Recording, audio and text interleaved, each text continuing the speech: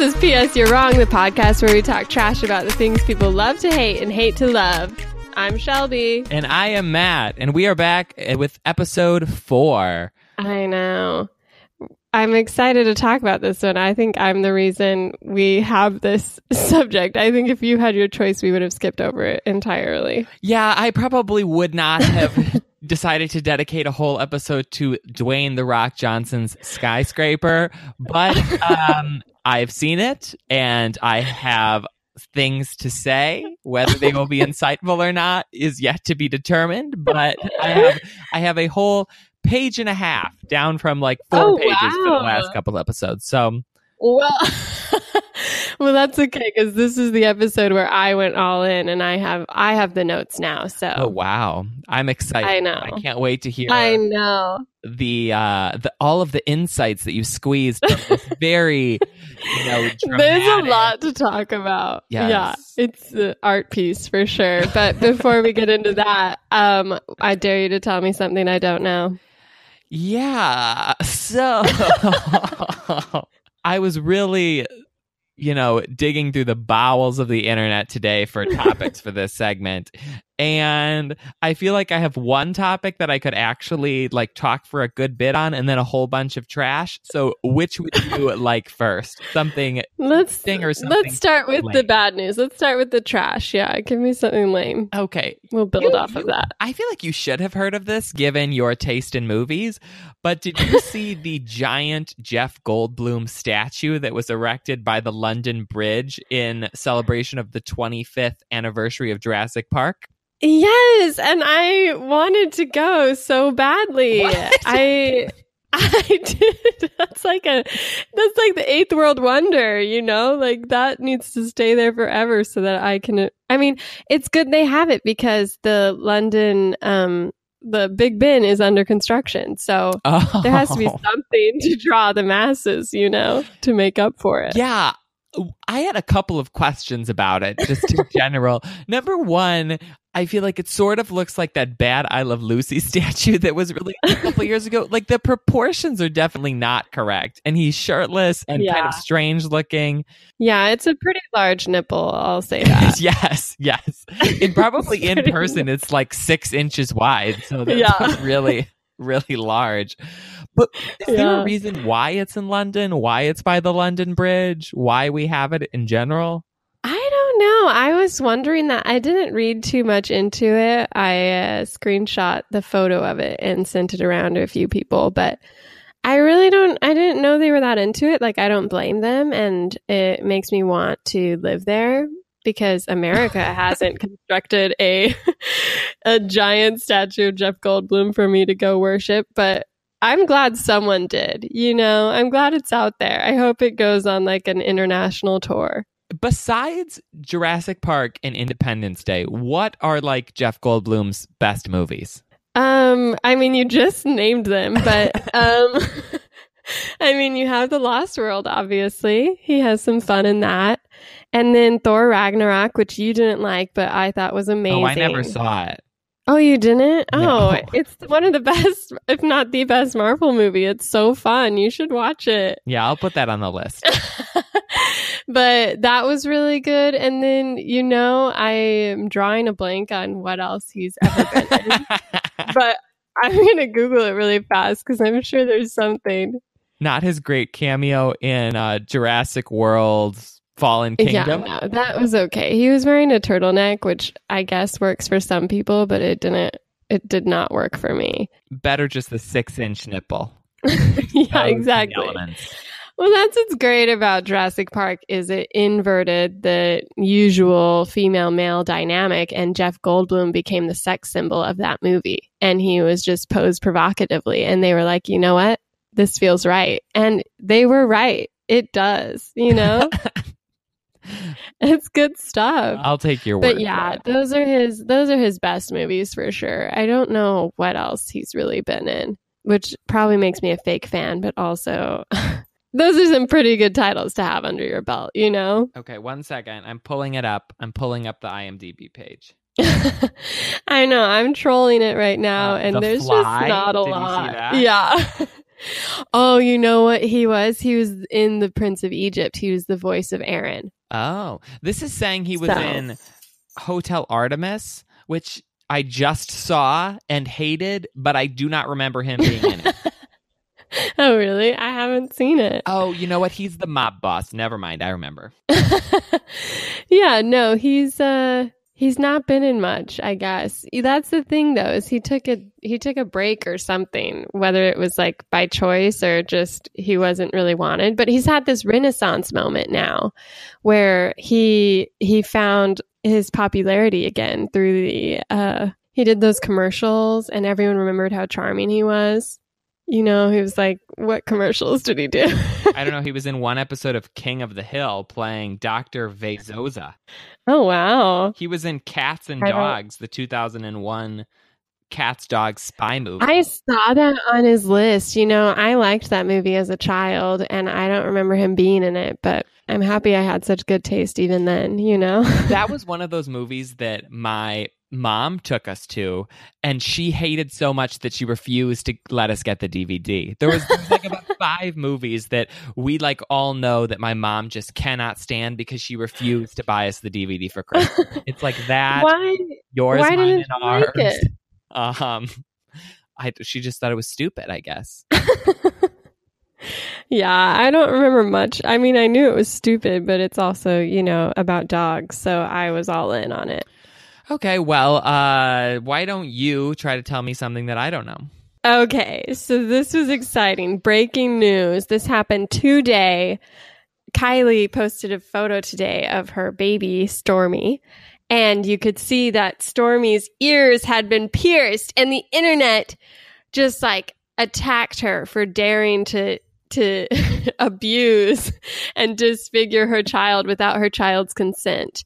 And it was a really interesting pushback for me because I had my ears pierced as a child with no say in the matter. And I didn't know it was like a scandalous thing to do, but people have strong feelings about it. Yeah. I mean, maybe this is going to be a whole episode about things that my mom has strong feelings about. But I remember her, like there was this woman who also had kids at the same elementary school that I went to. And she had a baby at some point when I was like, I don't know, maybe in 4th or 5th grade. And she pierced the baby's ears. And I remember my mom being like, oh my gosh, that is just a horrible thing to do. How is the baby, like the baby's ears are going to get dirty? Like they're going to get infected. How are they going to keep this clean? Like you have to be able to take care of your ears and clean your ears.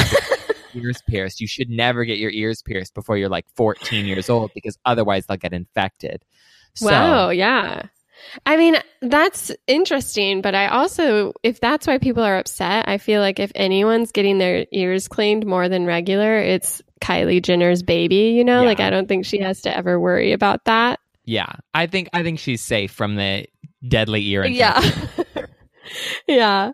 I didn't know that was like a thing. I guess, is it like, I don't know why some people think it's normal and then a whole other party just thinks it's abusive. In my tweens, I never wore earrings. And so they like grew back in.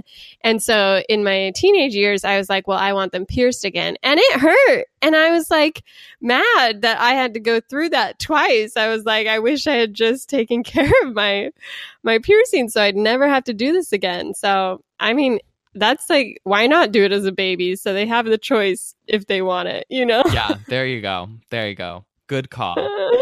But so that was the drama. I mean, we just can't let Kylie live, I guess. No. Kylie, why are you making such horrible life decisions? Yeah. Well, because did you see she had a GQ cover with her boyfriend, Travis Scott? Yes, I did see that. Vaguely. Did you watch the did you watch the video they put together where she asks him questions about themselves? You know what? I am not a huge like let me read these articles or watch these like journalism clips type of person. If there's like if something interesting like happens, like the ear piercing story, I feel like I'd be more inclined to see that it's going on. But the sort of like Vogue magazine is asking Emma Stone a bunch of questions. I'm like, who cares? Oh, I love them. I eat them up. And this was like, I've never like encountered like Travis Scott celebrity before. Like I don't listen to his music. I didn't know who he was until he started dating Kylie. But it really humanized them in a surprising way where they just seemed like a normal, one of those normal, really young couples who have a new baby and just and 50 totally cars. Relatable. And you're the youngest self-made billionaire ever. Yeah, the billionaire. Yeah, I know. And but it was interesting because she talked about the Kardashian curse, which is this idea that all the men in the Kardashians' lives end up like ruined and hopeless and and just like because they can't keep up, and also because the Kardashians have horrible taste in men. Yeah, exactly. That's exactly what she said in her article too, except for the bad taste in men part. But she was just like, because the interviewer was like, I think it's just because they get too close to the sun. And Kylie was like, you're right. And she was like, yeah, they just can't handle this celebrity and the amount of like craziness that comes with it, which is true and unfortunate for Rob Kardashian. He just poor Rob wasn't cut out for that. I just remember some episode of Keeping Up with the Kardashians where Khloe was in a relationship or talking to, I don't know, French Montana, and she kept just calling him French in like the voiceovers, like, I'm going out with French and we're doing this. And I was like, that like this is not going to end well. Nothing is going to end well when the first name of the person is a fake first name and it's French. Like, no, like just cut this off now, because I don't want to have to endure the episodes later when she's crying about how her relationship with French didn't go well. Like, no, goodbye. So judgmental. I mean, did it last? No. Was I correct? Yes. History has proven me right. Okay, well, do you have anything else you think I don't know? Well, this is not something, I know you know this because I've complained to you about this already, but MoviePass surge prices are kicking in across the country. And for those of us with MoviePass, this proves quite a dilemma, because it looks to me that basically any movie that's a big blockbuster for the whole weekend that it's released, it's going to have surge pricing. I thought, maybe only if it's selling out or only if it's a night movie. But I went and saw Skyscraper at $10.40 on a Sunday. I had to pay $4.50 surge pricing, and there was not a soul in the movie theater. There was like 4 of them. I know. Well, that's the thing, is basically in their like announcement of it, it was really vague, and they were just basically saying, oh, we can do this whenever we want. It might be for a specific movie. It might be for a specific time. It might be for a week or a weekend. We really just will see how it goes. So it's clear they're just going to start gouging their client base because they're losing so much money. They have to start somewhere. But it's just a weird tone to take that they're like pretending they're doing us a favor or something. Yes. They're like really positive about it. And you're like, just call a spade, man. You guys are like floundering here and we're taking the hit. But like, honestly, it's still fine. You're paying $4 to see a movie, you know? Right. But here's the thing that I was thinking about is so currently the movie price or the MoviePass price is $10. And then the surge price is $4.50 in New York, where I live. Yeah. The AMC version of this is only $20 a month. So if I have to pay 2 surges, or I guess 3 surges really, within a month time frame, I would have been better off doing the AMC program. Now, granted, then I can only go see movies at AMC theaters, but I'm sort of starting to feel like, hey, if MoviePass continues to move in the same direction, it might be a better idea to jump ship to AMC, which is a more reputable company as well. And I feel like we'll have less glitches, because I've also had some, glitches where you like show up to the theater and your app doesn't work or whatever, and then you have to pay for the ticket by yourself out of pocket. Yeah, no, it's true. I think it'll be interesting to see if MoviePass lasts, but ultimately, I think they like shook the system enough that I think the subscription pattern will survive, which I'm thrilled about, because it's nice knowing that AMC has a backup plan, Yes. Because I've gotten really used to a certain sort of lifestyle that includes seeing a movie every week at least. So I need that to continue however possible. And I'd really prefer not to pay full price for that. So. Oh, yeah. I think I've seen 4 movies in the past week. So I am if somebody cuts me off, I will go through withdrawals. And it's I great that know. AMC has my back and will supply me with more fodder for my addiction. Yeah, but I'm hoping that Movie Pass figures it out because I'm like rooting for them, you know? Like they had a great idea and I really want them to succeed, but it's also like too good of an idea to really work. So I know that they can't really possibly succeed at this current level. But what I wish they would do, frankly, is just charge more. Like I'd rather pay $20 a month than worry about surge prices and like the refer a friend and whatever weird stuff they're throwing in. I'm just like, remove all the bells and whistles. Just give me unlimited. Don't say I can only see a movie once. Don't say like when I can see it. Just let me do my thing, Movie Pass, you know? Yeah, 100%. And I feel like $20 a month would still be a steal for me. But also, Yeah. I think that probably people who don't see movies as often or people who live in more rural areas where the movie tickets don't cost as much, Movie Pass would start earning more money on those people. Yeah. And yeah, this surge pricing thing, it's annoying because now I feel like I am responsible to try to like game the system. So I'm already thinking of ways like, okay, I can wait and see this movie on a Monday and then I can see this and this other time. You know, I'm like going through all these machinations in my mind of how I can see these movies super cheaply. And I would much rather just like pay the, you know, $20 and then I can go see a movie on a Friday night if I want to. And I don't have to try to think like, okay, when is there going to be a no surge pricing for this?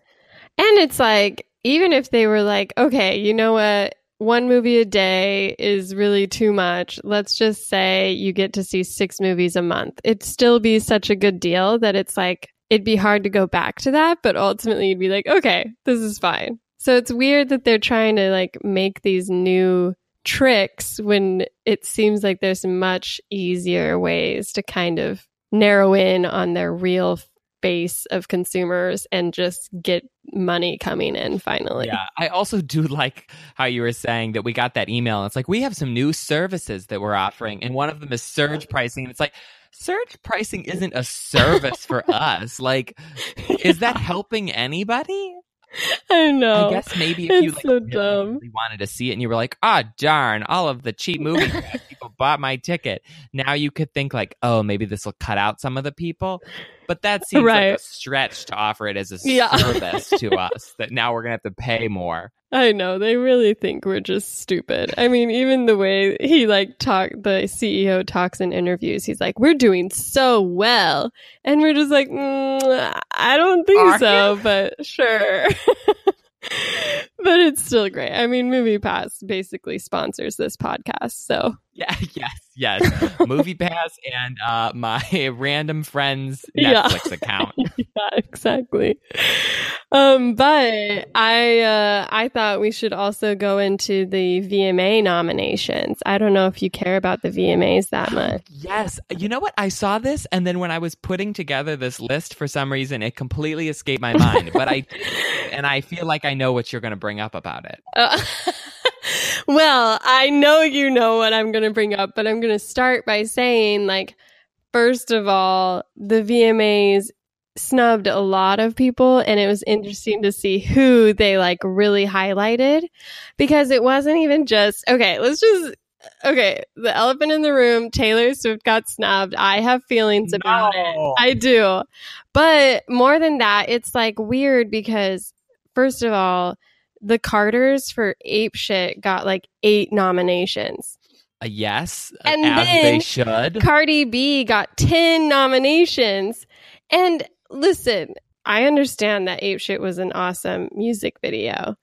But I'm also upset because Dua Lipa's New Rules is like one of my favorite music videos this year. And it got paid salt, man. It should have been in there somewhere. The thing that I was sort of surprised for is I think that Childish Gambino's This Is America got nominated in some categories, but not like all of the categories. Right. And I was kind of like, it wasn't this the music video of the year? Like, shouldn't this have been like sweeping everything? Yeah.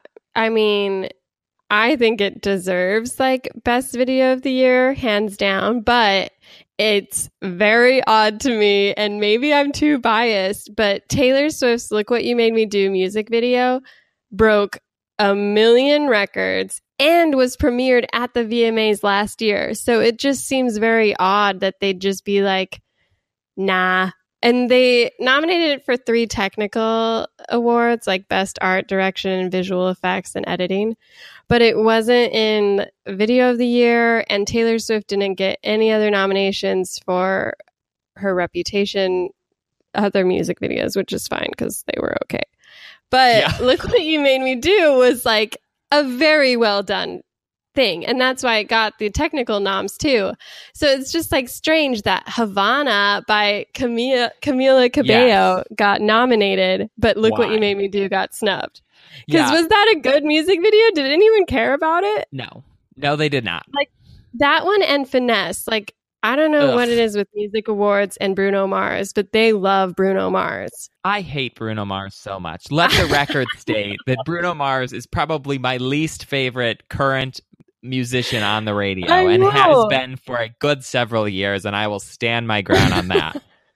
There was this like interesting podcast like last year when he won the Grammy for Best Album or something. Best everything. Yes. Yeah. And everyone was like, there was this podcast that was talking about why he did. And it's because he's like just ethnic enough. Like it seems like he appeals to white voters in a way because he's not like too something else, you know? And so, but it's interesting to see that here with the VMAs because they are clearly gunning for the diversity thing, which they should, but they're like, they want the Carters there. They nominated them for like everything.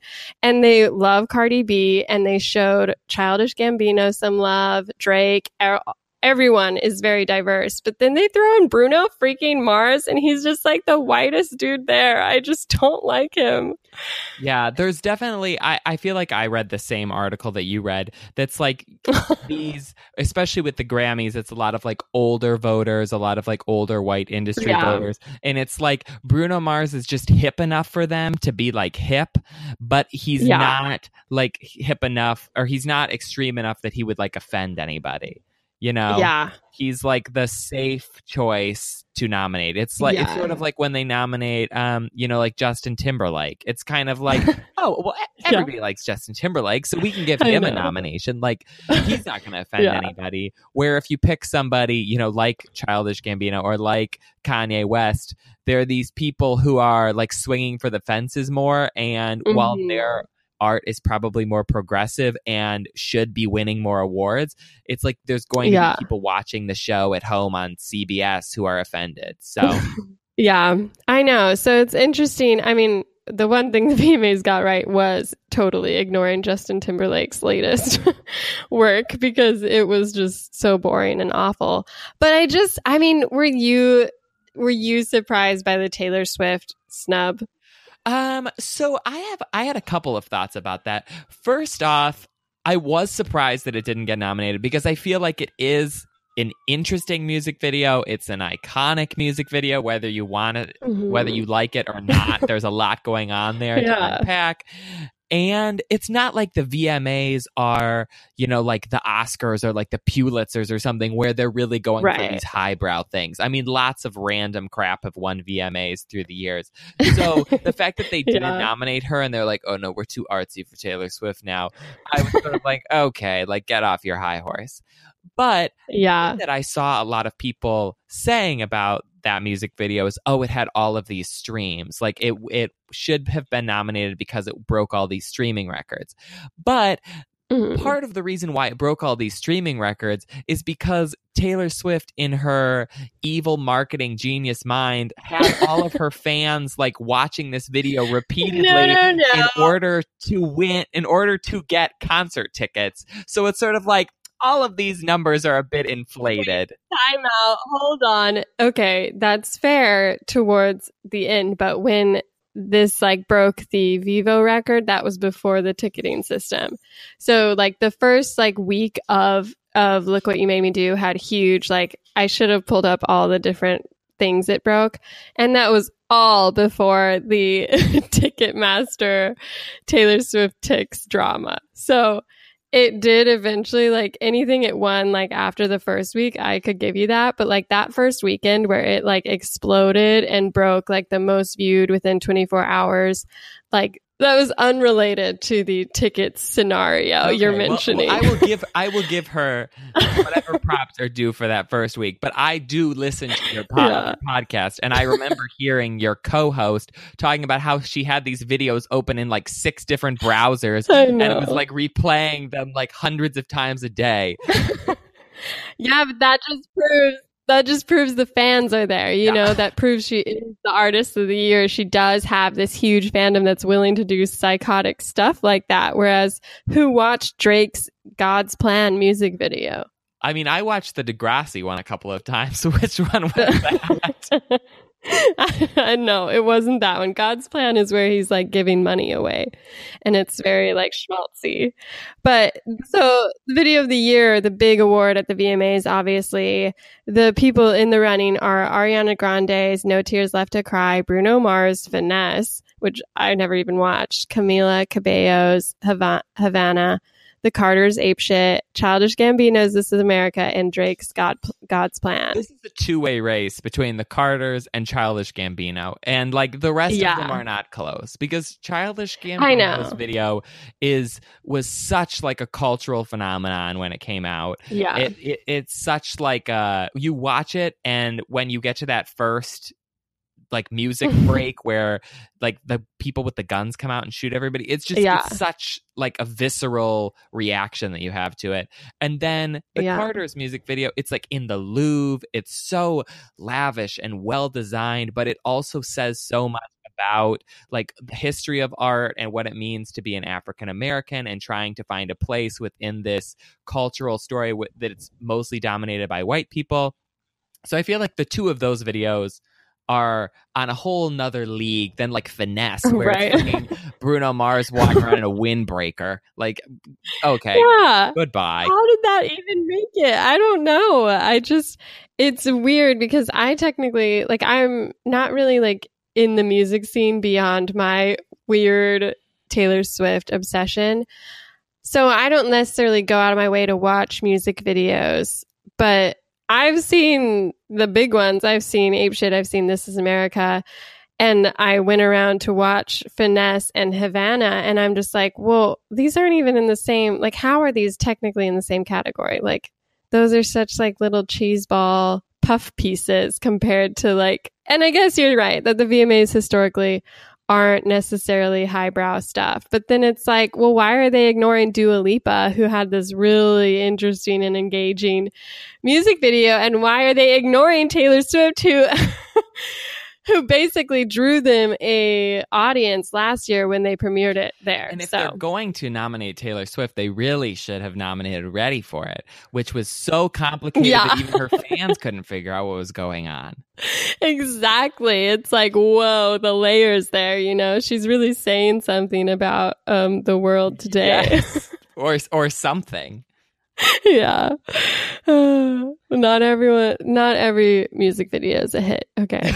But Look What You Made Me Do was, and I think about it at least once a day, I think. Oh my gosh. Wow. I'm not I sure love it. what things I think about at least once a day, but definitely there's not a music video in that category. Oh, so iconic. No, it was great. So it'll be interesting because I'm pretty sure Taylor Swift is going to the VMAs. So they must be giving her, do they announce who they're giving the big awards to? Like the Vanguard Award or something? Oh, I mean, I think that they do ahead of time to a certain extent, because usually that person has like a big performance that's put together, don't they? Right. Yeah. No, it's going to Missy Elliott. So yeah. I just Googled Taylor it. Swift is fine, and she's had a lot of good music videos, but I don't know if she necessarily should be like is on Vanguard territory yet. I know. I just feel like I remember there was something, but no, I don't know. Maybe she won't be there anymore. She's only nominated for technical awards. She's not nominated for like pop, duo. Exactly. She's not even nominated for like best artist of the year. Like, and she had a killer year. You know, she broke records again, which you might say is because her crazy fans buy 13 albums. But yes, I would. She still has crazy fans who buy 13 albums. You know, like that's the point, is she has such a fan base that she can do that. And so it's weird that Artist of the Year is going again to Bruno Mars, Camila Cabello, Cardi B, Post Malone, Drake, Ariana Grande, and yeah, that's it. So it's like, how did Taylor Swift not fall into there somewhere, you know? Yeah, that's like a hot mess of a group of people. I know, it's so and the weird. Carters aren't in there? Are they in? No. Or is there a different one if there's two of them? There might be a different one. That's just I just looked up the two top awards, which is video and Can Carter. you give me those one more time? Sorry. Yeah, it's Bruno Mars, Camila Cabello, Cardi B, Drake, Post Malone, and Ariana Grande. Am I the only person who is still like somewhat sour on Camila Cabello because of her weird interactions with leaving? What's the group? Yeah, no, it was Fifth Harmony.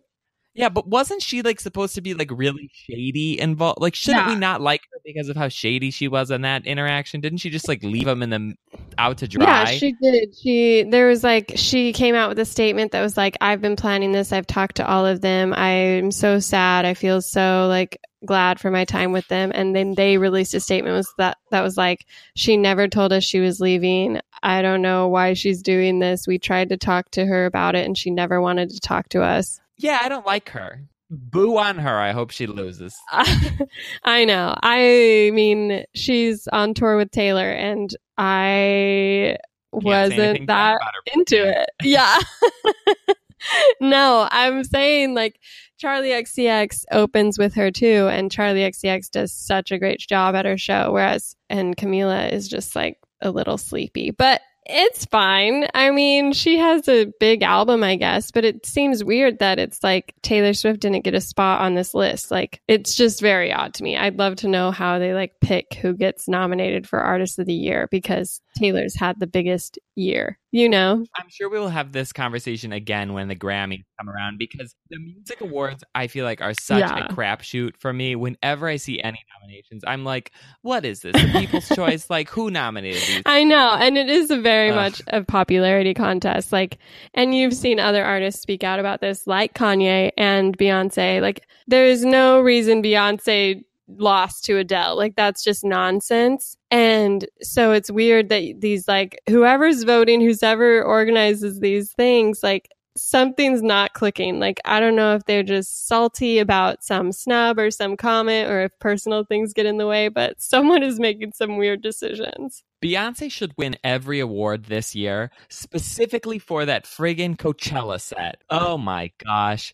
I have watched that thing so many times. I have the like MP3 version of it. It's the greatest thing that's ever been released. And the fact that like, I don't know, there's not an award for that, I am like annoyed about it, because she should win an Oscar just for that.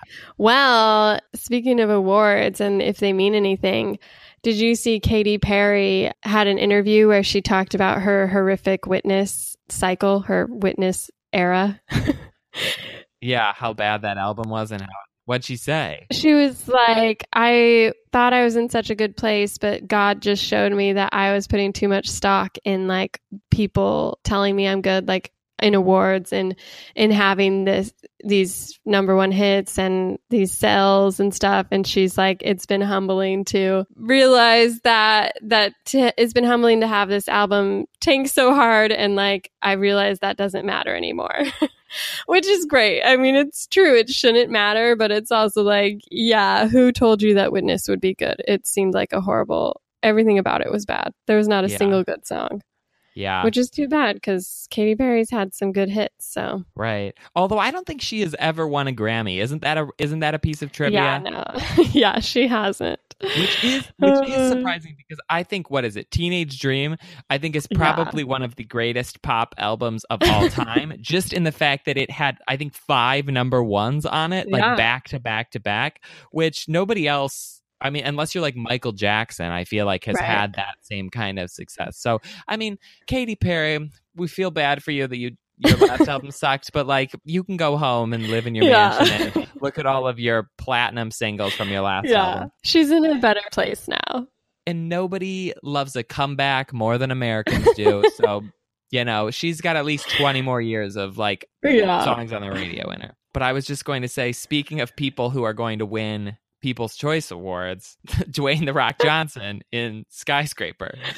Yeah. Oh, wait, I forgot. This is very relevant. He was just named the highest paid actor. Yes, I saw that as well by Forbes. They said he was the highest paid celebrity. Yeah. He made $124 million last year, which on one hand is an insane amount of money. But on the other hand, it just puts that into perspective of like comparing actors to like business people and the like money discrepancy. Because The Rock is made more money last year than any other celebrity. And you compare him to like Bill Gates and, you know, some of those business people who have billions of dollars. And it's like, oh, yeah, The Rock doesn't have a fraction of that. I know, it's chump change. But I was thinking about this too, is like celebrities get a lot more perks than maybe quiet like side business dudes do, you know, because like they get to go to all these fancy awards and wear pretty dresses they never have to pay for, and they can just walk into Hamilton and sit front row. You know what I mean? Like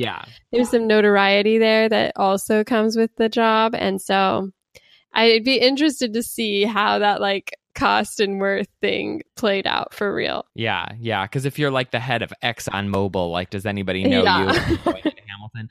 Although I'm sure that they get loads of free crap too. But I'm sure you're right. It would be amazing to just make 124 million though, you know? Oh my gosh. I'd be down with that. I'd take it, you know, chump change. Please sign me up. I think if I made $3 million, I would be like, okay, I'm done. I'm never working again. Yes, that's all it takes. Just a little seed money. Yes. Yeah. Just invest it right and you'll be set for life. I'll invest it in Waffle House and I'll be good to go. He last year, the year before this, he'd only made 65 million, I think. So he like more than doubled his income, which is crazy. And I'm so excited to talk about his rise to fame because I think I'm here for it. Like, I'm happy for him. I'm not surprised that he made double the amount of money this year, though, because when you think about it, he has been in so many movies in this past, couple months. And this movie, Skyscraper, did not do super well at the box office. And a lot of people have been talking about The Rock fatigue. Like, there's just too many movies with The Rock in it. I mean, Rampage just came out like a couple months ago. He had Jumanji, like the Fast and the Furious movies. There's another one of those coming out. It's just a lot. And I can see how, like, yes, he's making a lot of money, but at the same time, it's like, yeah, he's in a lot of movies and they're all similar movies. And eventually you just get to a point where it's like, you know what? Maybe I want to go see something else. Well, so this is what's interesting is he had a Rolling Stone cover a while ago and I read it. I love weird celebrity interviews. I think they're so interesting. But he's just like such a naturally charismatic, likable dude. And in this interview, he's talking about his like journey through his career and how different and weird it's been. And he said like after he was cast in The Scorpion King and then like he did a bunch of kid films like the weird where he's like the Tooth Fairy. I think he's the Tooth Fairy in something. Yeah. He did all these kid films and he went up to his agents and he's like, you know what? I want to be the next Will Smith except bigger. And they just like laughed at him. And so he dropped them and got a new agent. And that's when his career went down this more like action driven path.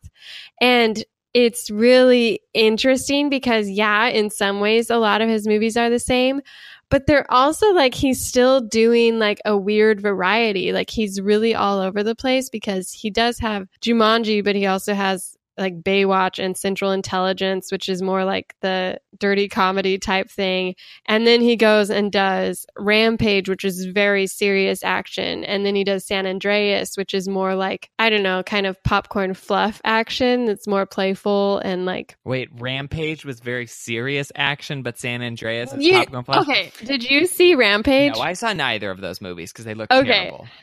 Well, Rampage, I thought would be more like, I don't know, something comparable, but like silly.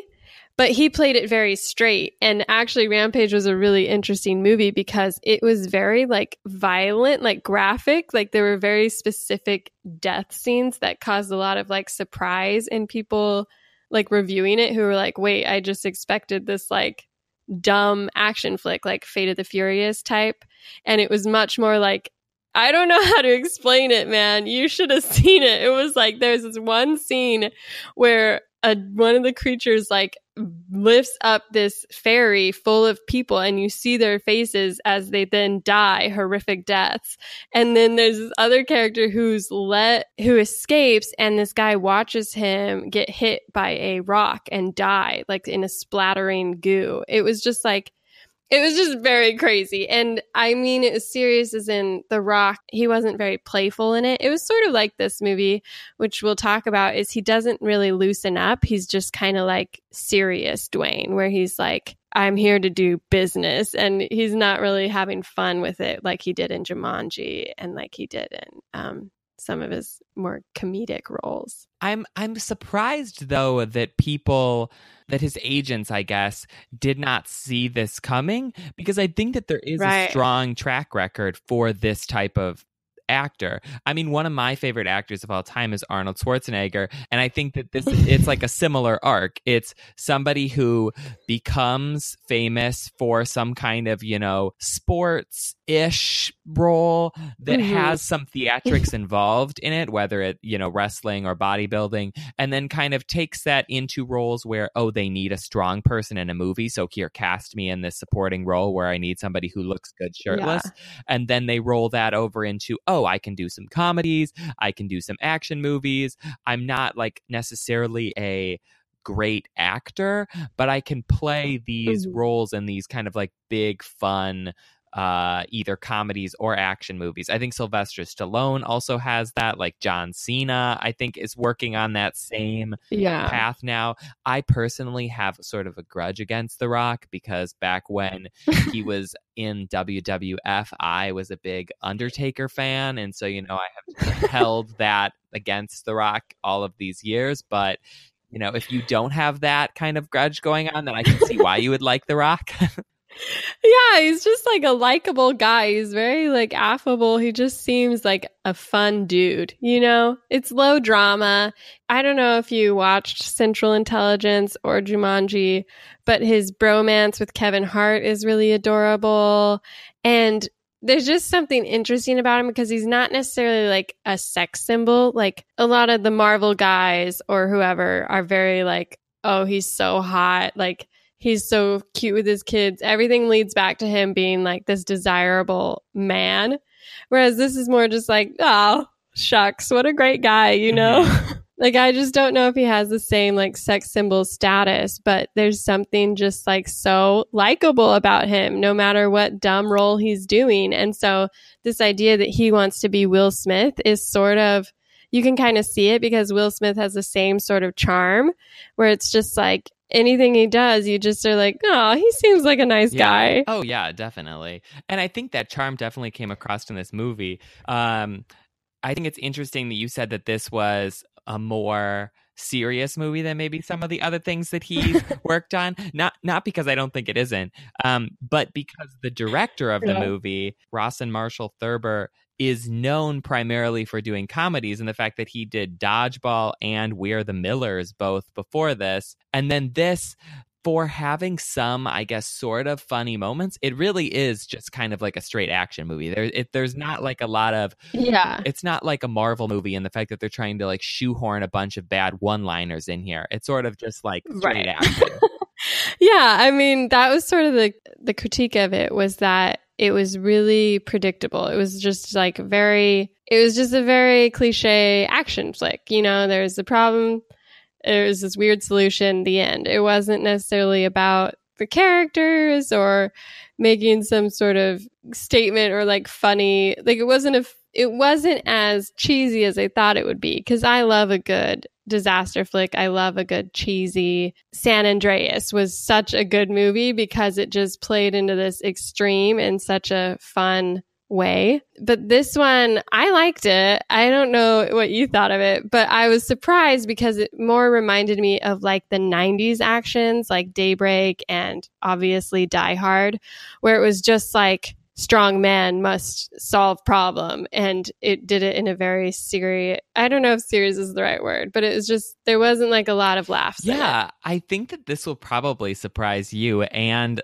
people listening to this, but I actually did like this movie a fair amount. Yes. I mean, is it going to be in the top 10 movies this year for me? No, absolutely not. And it might just be because I've come off of a couple of Marvel movies and the Jurassic World movie that I just hated so much. But yeah. I do love like a good 80s, 90s action movie. And part of the reason why I love those is because the special effects are all real, which you don't have in this. Mm-hmm. But I really appreciated with this, like the straightforwardness and the quickness of the plot. It comes in, here's your character. There's that great setup of the montage. It's like a commercial montage at the beginning of like, this is a skyscraper. It's the tallest thing in the world. Like, here are the different parts of the skyscraper. And it just sets so nicely so that when you're watching the movie, you can, as a viewer, think about what the characters are going to do and how they're going to react to things because you know all of the stakes that are involved. It's like, okay, the building is on fire. They've shut down the fire repellent system. So therefore, like, these people have to get to the top of the building because the fire is moving upward. You can't go in the bottom of the building because of the fire above you. It's like, it's very straightforward so that when The Rock is making choices, you can say like, this is a good choice or this is a bad choice. And it's more fun, I think, for a viewer to watch along with it. Where like in Ant-Man, which we were talking about 2 weeks ago, because the science and the things that are happening are so convoluted, you kind of just have to sit back and let the people like bring you the next step of the journey, and you can't think at all for the character because you have no idea what the stakes or the rules are until they're presented to you at that moment. Yeah, no, that's true. And it's interesting because like watching this movie, you do just kind of sit back and you're like, yeah, like it wasn't like Jurassic World where I was like, what? Why are they doing that? How did that work? Like what was he thinking? Why did anyone think that would work? That logically doesn't make any sense. It was much more like, oh yeah, of course he has to climb along the side of the building to get to the turbine to turn this off, and he's going to do it with duct tape. Like that's the only choice he has. Like obviously he has to make it work. You just relaxed into it because there wasn't this weird leap of, I mean, there were some leaps, but it wasn't like as annoying as some of the other dumb movies. Like that's what I don't get is I was surprised to see how low this scored on Rotten Tomatoes because I think it's sitting at like 49% right now. And it's not necessarily that I think it deserves more, but in comparison, one of the worst movies of 2017 for me was Kong Skull Island. I hated that movie. And I could not believe that to this day, it's certified fresh at 75%. That just boggles my mind because that movie was full of illogical leaps, just weird character choices, dumb action, and ridiculous scenarios that just came out of left field. And yet it appealed to the masses in a way that I just could not comprehend. And I love dumb movies.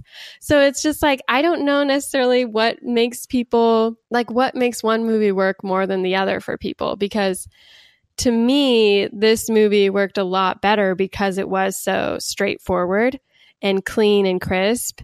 But it just like, I guess it wasn't splashy or loud enough. I don't know. Like, can you just validate my feelings now? No, I agree. And I will say that on Rotten Tomatoes, despite the fact that the critic score is low, I think that the populace score is about 20 points higher.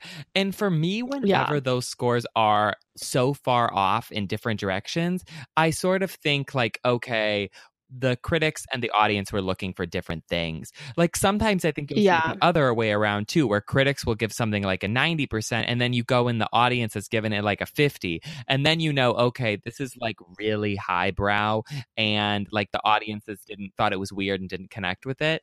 But I think with this, or the critics were like, this isn't inventive enough. And audiences were like, no, that's not what we want.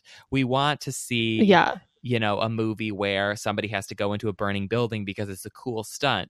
And even though that has already been done in other movies, it hasn't been done recently. And now we have new technology, so we can see it done in a new, more interesting way. Yeah. And it hasn't been done with a disabled character with one leg. So originality, folks, I thought it was great. And I thought this movie did a lot of things right. And one of those things was just like the easy way it handled this guy with a disability. Like it wasn't even necessarily a point of conversation ever. It was just like, he just made it work, you know? I had a thought in the middle of watching this movie, which I then tried to like validate online, and I couldn't find anything. But as I was watching it, I was thinking, you know, there's been a lot of talk recently with this Scarlett Johansson casting where she was cast to play a transgender man, and they said, why aren't you casting a transgender person instead of her? Yeah. And so I got to thinking, like, shouldn't the same rules apply to disabled people? Like, shouldn't they have cast a disabled person, an amputee, in this role, or made him not an amputee? But then I was looking up online and I couldn't find anybody else who seemed to be like banging. Oh my gosh, are you serious? No, Matt, there has been so much drama about this. Really? I could not find it at all. Yes. No, I mean, maybe not so much, but like it was enough to garner a BuzzFeed article. Oh my gosh, I am a trendsetter. I thought about it before other people. I'm on top of all of these social issues. Who knew? Yeah, it was interesting because it didn't cross my mind in the same way. What was interesting was that before the movie was released, Dwayne Johnson made a statement about this, and he was like saying how excited he was and how important he thought representation in films was, and that he was excited to highlight person with a disability. But he also acknowledged that he hopes that that opens the door for more disabled people to get roles and to be able to tell stories and whatever. So it was interesting that there was backlash because it seemed like he did it in a very respectful way, but there was where it was like, why didn't you hire a disabled person to play this disabled role? And I was interested to hear your take on it because obviously, like, I think casting ScarJo as like that Asian role, or even Emma Stone as the Asian in that movie no one talks about. There's like, there's clear issues when you try and like whitewash a role to me. And I see that too with gender and transgender issues. But when you start to water it down to these other things of representation, like disabilities and, you know, the gay versus straight, and getting in these lines, it was sort of like, don't we want disabled people to be able to play other people than disabled people? Because wouldn't that just be like tokenism and kind of like playing to type? I read a really good article about this involving the Scarlett Johansson incident that I thought made a really good point. And it was a transgender actress was saying that she would be fine with Scarlett Johansson playing a transgender role because, you know, she's an actress and obviously you want to play roles that are outside of yourself, but she would be fine with that if she, as a transgender woman, then got to play cisgender roles. And I think sort of the same thing would apply to this situation where it's like, The Rock could play an amputee if there were amputees playing roles where they could play somebody who's not an amputee, but it doesn't seem like they're getting those opportunities. And I think that the difference in the gay versus straight actor is that there are a lot of gay actors who do play straight roles, and there's a lot of straight actors who play gay roles. So I think once it like opens up enough that you're moving in both directions, then it's not as big of a deal. But when like I can't think of a single amputee actor or actress, and then you're giving that role to The Rock, then it seems a little off. But I sort of feel like with this movie, the fact that he's an amputee really matters not at all. And I think if someone had written this script with an amputee in mind and they were like, well, we can either hire an amputee or hire The Rock and just get rid of that part of the plot, I think that's what they would have opted for. And so I think with this movie, it's a little bit different because it's such a small part of the plot, where if this movie had been like about someone who loses their leg and like the emotional trauma that involves, and it had been The Rock cast in that, I think it would have been a slightly different story. I know, but that's where it's interesting, and maybe it's just, you know, boiling over at this point, but Jake Gyllenhaal was in that Boston movie where he plays the amputee, the double amputee, and there wasn't like the same complaints. And to me, that was like, that's what I thought of too, was like, that seems more of a role where you'd be like, why not give it to a real amputee who could actually like channel those feelings and frustrations? And I definitely agree that it's like the issue here is that disabled, transgender, like whatever actors aren't being invited to the table and they aren't having the same opportunities. But it's weird to then turn that into like a criticism of a film that is showing that like disabled roles are like easy to watch, you know, like they should be making movies that have more disabled characters and they should be making movies that have more transgender characters. And I'm glad the conversation's happening. It's just like been a really interesting one to me because it is sort of like, yeah, I agree that The Rock should be able to play a disabled character because that's acting. But it is like, I can see how he has an opportunity to move aside to show that there are disabled actors who deserve to be at that level of fame too.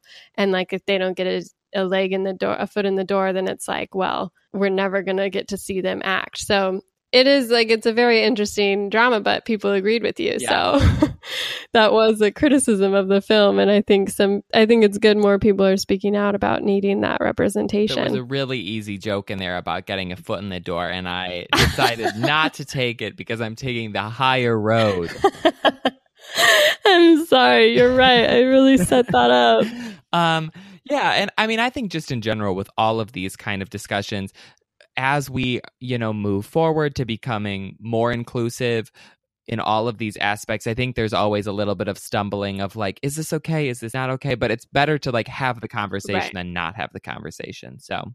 Yeah, and I think it was great how they played it in this movie where it was just like, he didn't have to like overcome his disability, you know? It wasn't like, oh, if only I had two legs. It was like, he just did it, you know? And it was no like, I didn't even like blink when he like threw his leg into the door and like held it open. I was just like, good problem solving, you know, like he did it. And I think it's like, that was what was refreshing about the movie was it was just like very straightforward. And it was like, yeah, I could see that working maybe, you know, like with The Rock flinging himself from a crane. I believe he can make that jump. Oh, yeah.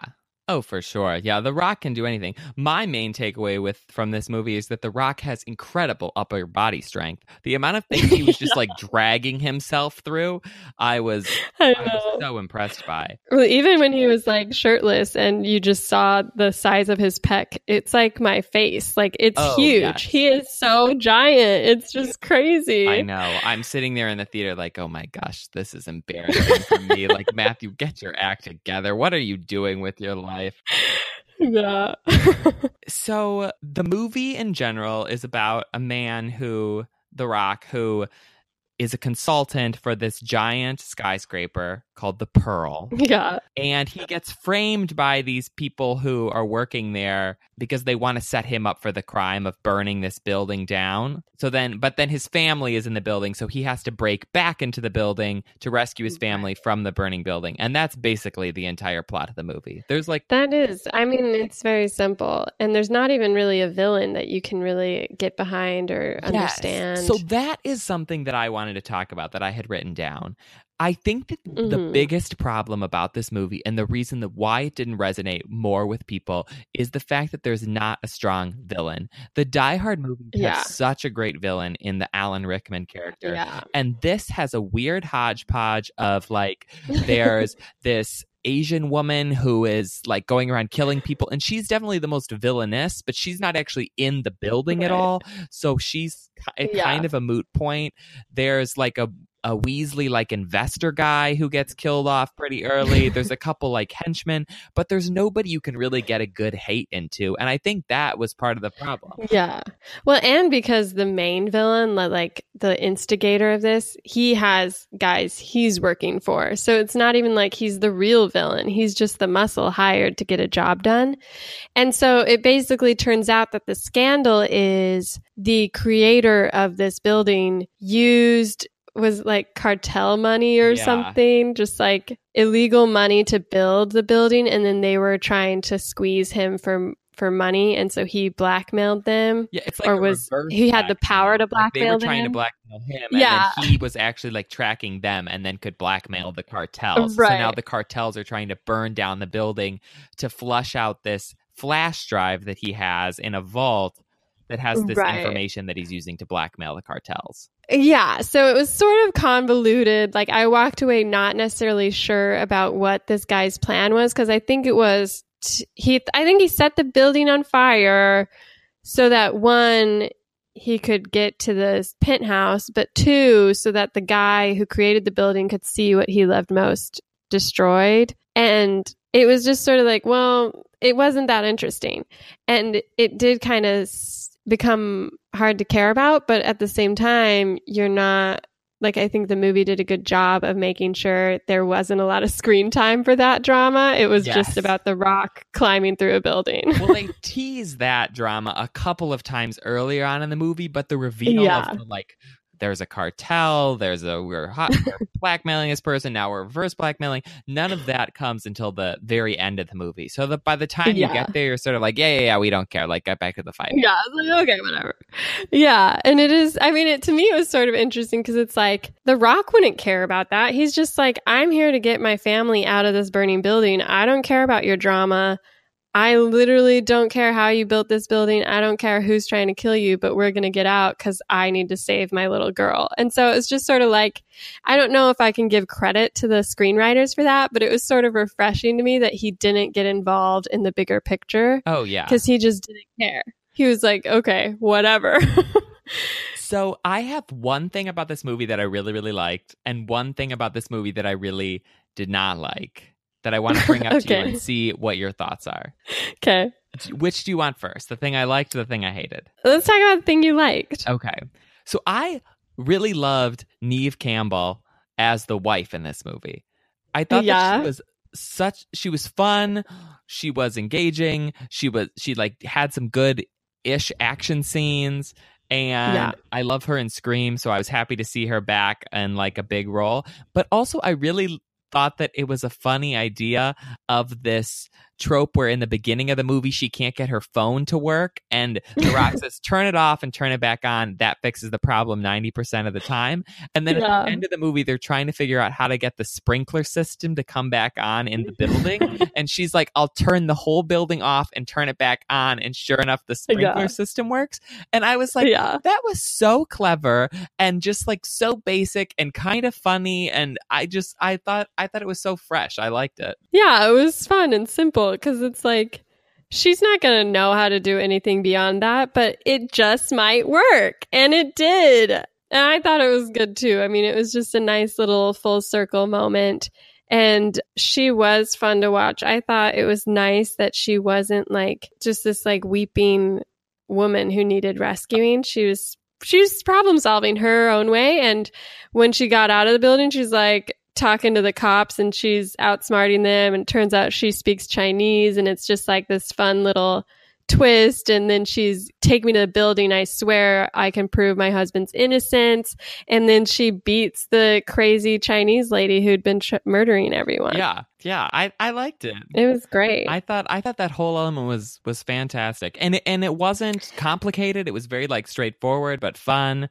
And yeah, she wasn't this like sniveling wife, like, oh, I need somebody to save me. She's like, no, I can friggin' like walk up some stairs and save myself. Yes, queen. And then it was also nice that the kids weren't like as annoying as kids usually are, mostly because they're pretty off screen for most of it. But the one kid does have asthma, and I was like, oh dear Lord. I have not heard of anybody having asthma in 10 years, and yet every child in the movie has asthma. But that didn't even play in, so. Yeah. Well, it did, because he was coughing while they were in the smoky building. But it wasn't like, we need to give him mouth to mouth and whatever. He was just like coughing as they were running along. And then he got out of the movie like halfway through, or out of the building halfway through the movie. So then he was off screen and done with. Yeah, and I loved that escape. The Rock just puts the wife and the son in the elevator, and he's like, listen, I'm going to cut you loose, but there's a magnetic field that'll slow you down if you just remember to pull this. And I felt very anxious because like my greatest fear is dying in an elevator. But it was really cool that she just drops through this flaming building and then pulls to a stop right at the very end. I was all for that action sequence. Yeah.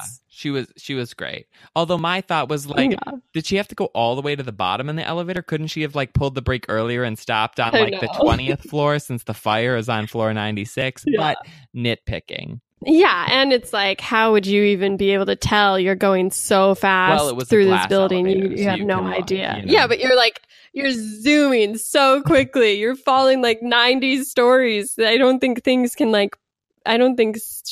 take shape at that speed. Oh, maybe not. I don't know. You can let me know if you ever almost die in an elevator that's glass. Yeah. Okay, but what did you hate? So the thing I hated was I did not understand the point of the Pearl, which is like the big room at the top of the skyscraper, which is sort of like a giant like room full of TV screens. Yeah, no, it's like it's very weird. So you're introduced in the beginning of the movie. He's like, there's this mystery circle on top of the building, and everyone's like, what's in there? And then when The Rock goes to like give his verdict on the security measures, he's like, let me show you something. And they go into this room. It clearly has a great view. It's like 100 stories above Hong Kong. And then he flicks a button and all these like mirrors / LED screens or something rise from the floor. And he's like, this is going to be the 8th wonder of the world. And I was just like, well, why? You know, it was just like, what is so special about this? Clearly there because the final action fight scene of the movie is like a funhouse mirror fight scene where it's like, is that him? Is that him? Is that a mirror? Is that the actual person? There's definitely at least one time where they're like, that's not me. I'm behind you. And then turns around and gets punched in the face. Yeah. But I was confused as to why someone would build this on the top of a building. Yeah. It was like a lookout. Right. Well, what was like observation deck, but then it was all screens. You couldn't actually see outside. Well, the coolest part was obviously that the mirrors or the floor either turned transparent or somehow reflected the bottom. So it became like you were floating, which that was the cool part. And like, I can envision someone building that in the future where it's like this crazy observation deck where you get to kind of step out on this glass field and just like, you're just floating in the air. But it's like, what did the mirrors add to that attraction? Like thinking of it from a purely like literal, if I'm building a hotel and I want to have a 8th wonder of the world on top of it, why would I do this? And I think the one thing I could come up with was maybe like in the event that there were hundreds of people in this room to like enjoy the view, having those mirrors would mean you wouldn't notice the people as much. Maybe. Because it would reflect like the environment more and it would just like make it sort of like an illusion. Like, so if they put that much thought into it, like maybe that's why the creator of the Pearl would have built it that way. But obviously it was just for the final act where they just are fighting through this like maze of mirrors. My first thought when they walked in that room and it was like, oh, look, now you're not standing on the floor. You can see through the floor to the world below you. I was like, this is a horrible idea because that's going to get dirty so fast. And then when you're walking on it, you're just going to see all this dirt and smudges from other people's shoes. You're not going to be able to see a darn thing. It's like whenever you go to those observation decks where you walk out on glass and it's like you can't see anything because it's so grimy. But I think it was, I mean, this is just getting way too detailed, but I don't think it was glass. I think it was like LED screens that somehow like too. Either way, it's getting dirty. You're right. It was a bad idea. Yeah, this movie is stupid. Yeah. The whole movie should be tossed out. It was a bad plot from the beginning. I know, but it was interesting, like the finale. What I liked about this one was that he had this moment where he was finally reunited with his daughter and he thought like they were about to burn to death because they were. And he was just like, this is it. It's over. And it was just like, it was a strangely like potent scene for me. I was just like, oh, like it was just like. Cry? No, I didn't cry, but it was just like, it got me in the feels, you know? Well, I mean, it is sad because you do. I mean, you obviously, as a moviegoer, don't think that they're going to die because obviously they're not.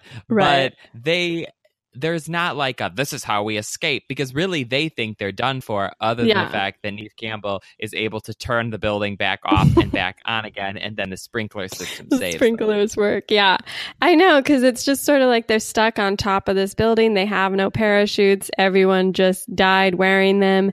And they're just like watching the world burn around him. And he's like, relieved that he got to her, but then also he's just sad and he's just holding her, and it's just like they don't know what's going on downstairs. They don't know that the wife's got it figured out. And so it's just like it really worked for me. And I think that was what works with The Rock especially, is that he does have this very paternal like energy to him.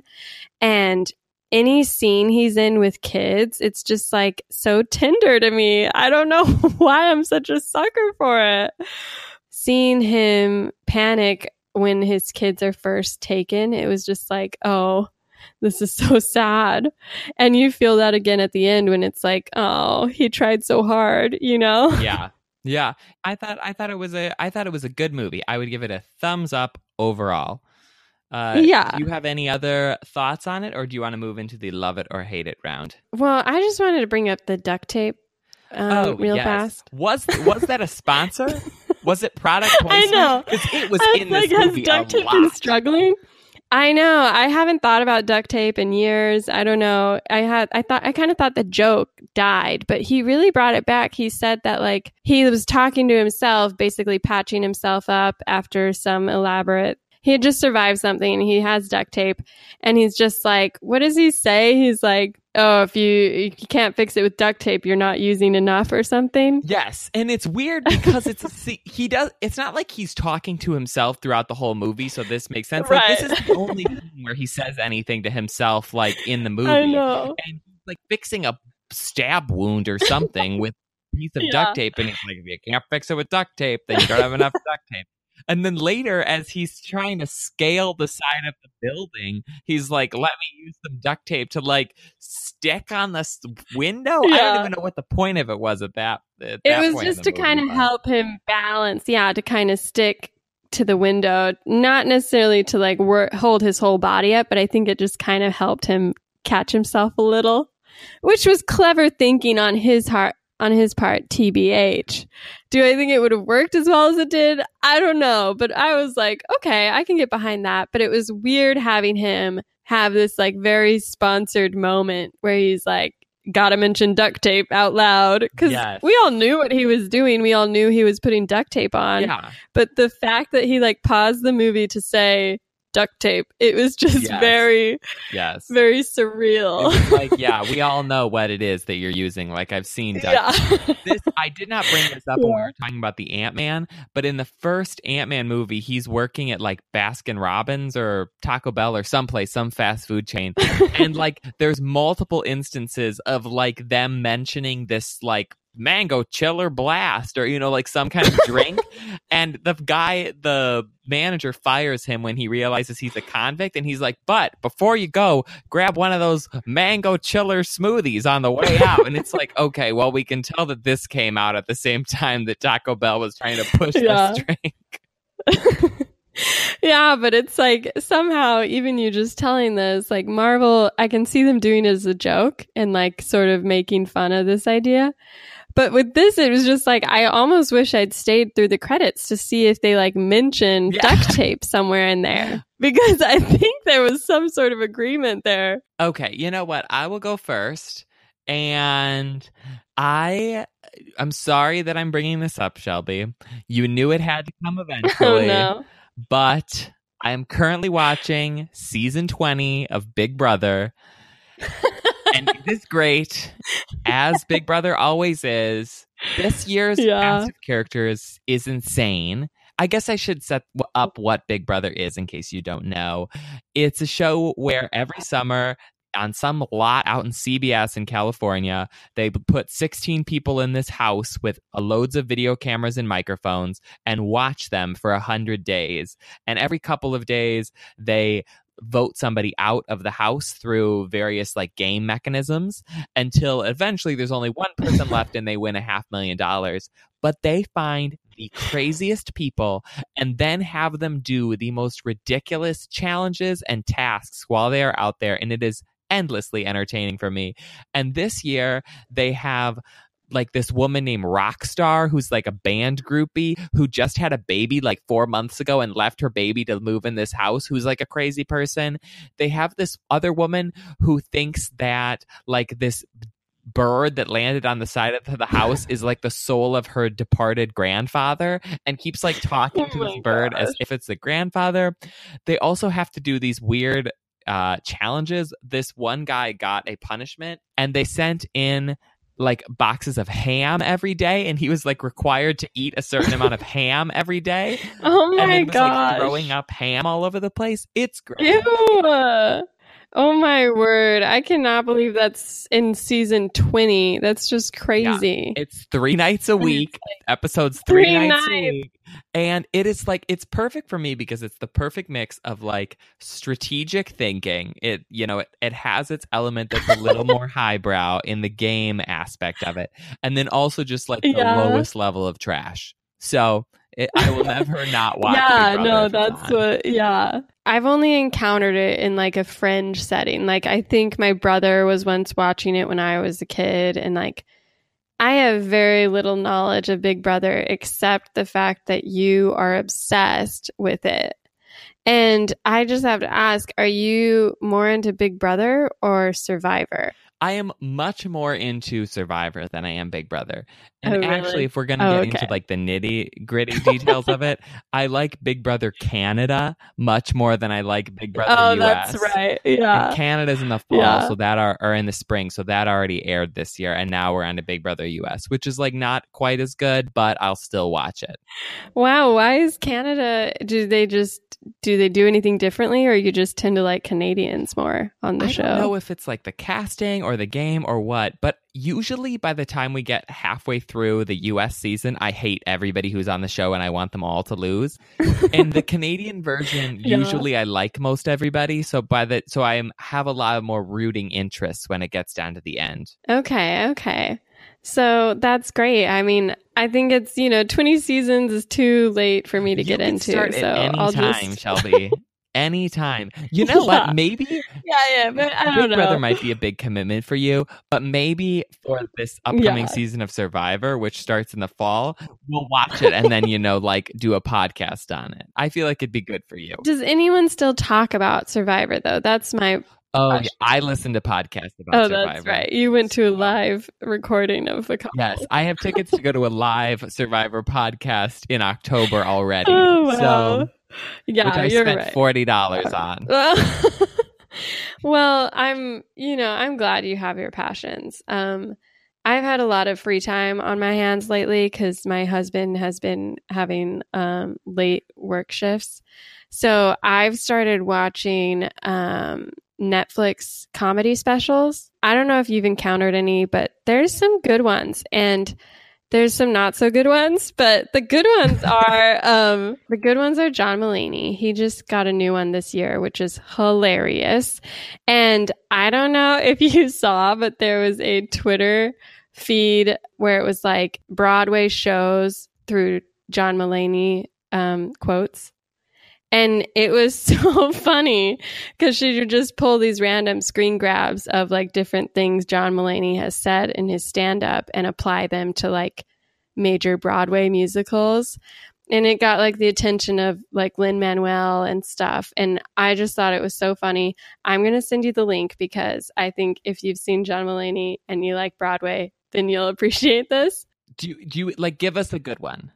Okay, let me pull one up because I don't want to butcher it. So like she does.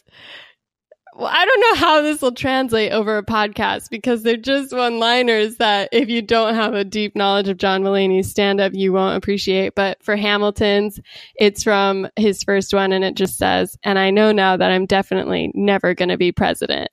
And then for... because that's like a Hamilton line. Yeah. Sort of. And yeah. And then for Les Mis, it's just him singing "The bread of bread is bread." And I don't know why. I just lost it. I thought it was really funny. And I'm glad that random people who are clever and funny get attention from real celebrities. So this woman who tweeted it just like got 1,000 more followers from it. Because so she's living her best life. Yes, I need my big Twitter break. I try with The Bachelor, I try with Taylor Swift. It just hasn't happened yet, you know? Do you use Twitter a lot? I don't use Twitter very often. I do for my podcast. So I help manage that account, and it's made me very involved in the specifically, obviously, Taylor Swift fandom on Twitter, which is just a crazy world. Yeah, I follow. The only time I get on Twitter is when something I am angry about happens, usually on Big Brother or Survivor, and then I go on there just to watch like people complain about it, and it makes me feel like I'm with the crowd. It's really nice. Yeah, there's like there's a community there that you can be a part of without ever engaging, Yes. and I love that because it's like the same thing with Bachelor. I'll from my private account where I have like 50 followers, I'll just like tweet stuff, but it's obviously never going anywhere. But I like that I can scroll through the hashtag and just enjoy other people's commentary, you know? Yeah. And speaking of Twitter and social media, we have social media accounts. P.S. You're Wrong, which you can follow and like and tweet and, whatever else people do. Yeah, please. Instagram, Twitter, Facebook, and email. Yeah, so we have an email. Send us questions. Yeah. Send us your thoughts. We'll answer them maybe on air if we feel like you are worthy. But anyways, I do not have anything else. Do you, Shelby? No, that's it. I think that's good. Well, thank you all for listening, and we will see you again next week. We have an exciting episode coming up for you where I think we're going to be reviewing the new Stephen King Hulu J.J. Abrams show, Castle Rock. I know. I'm not a huge horror fan, but I'm doing it. So yes. We'll see if I last. I'll give 3 episodes a try. Well, thanks for listening, and we'll see you guys again next week. Bye. Bye.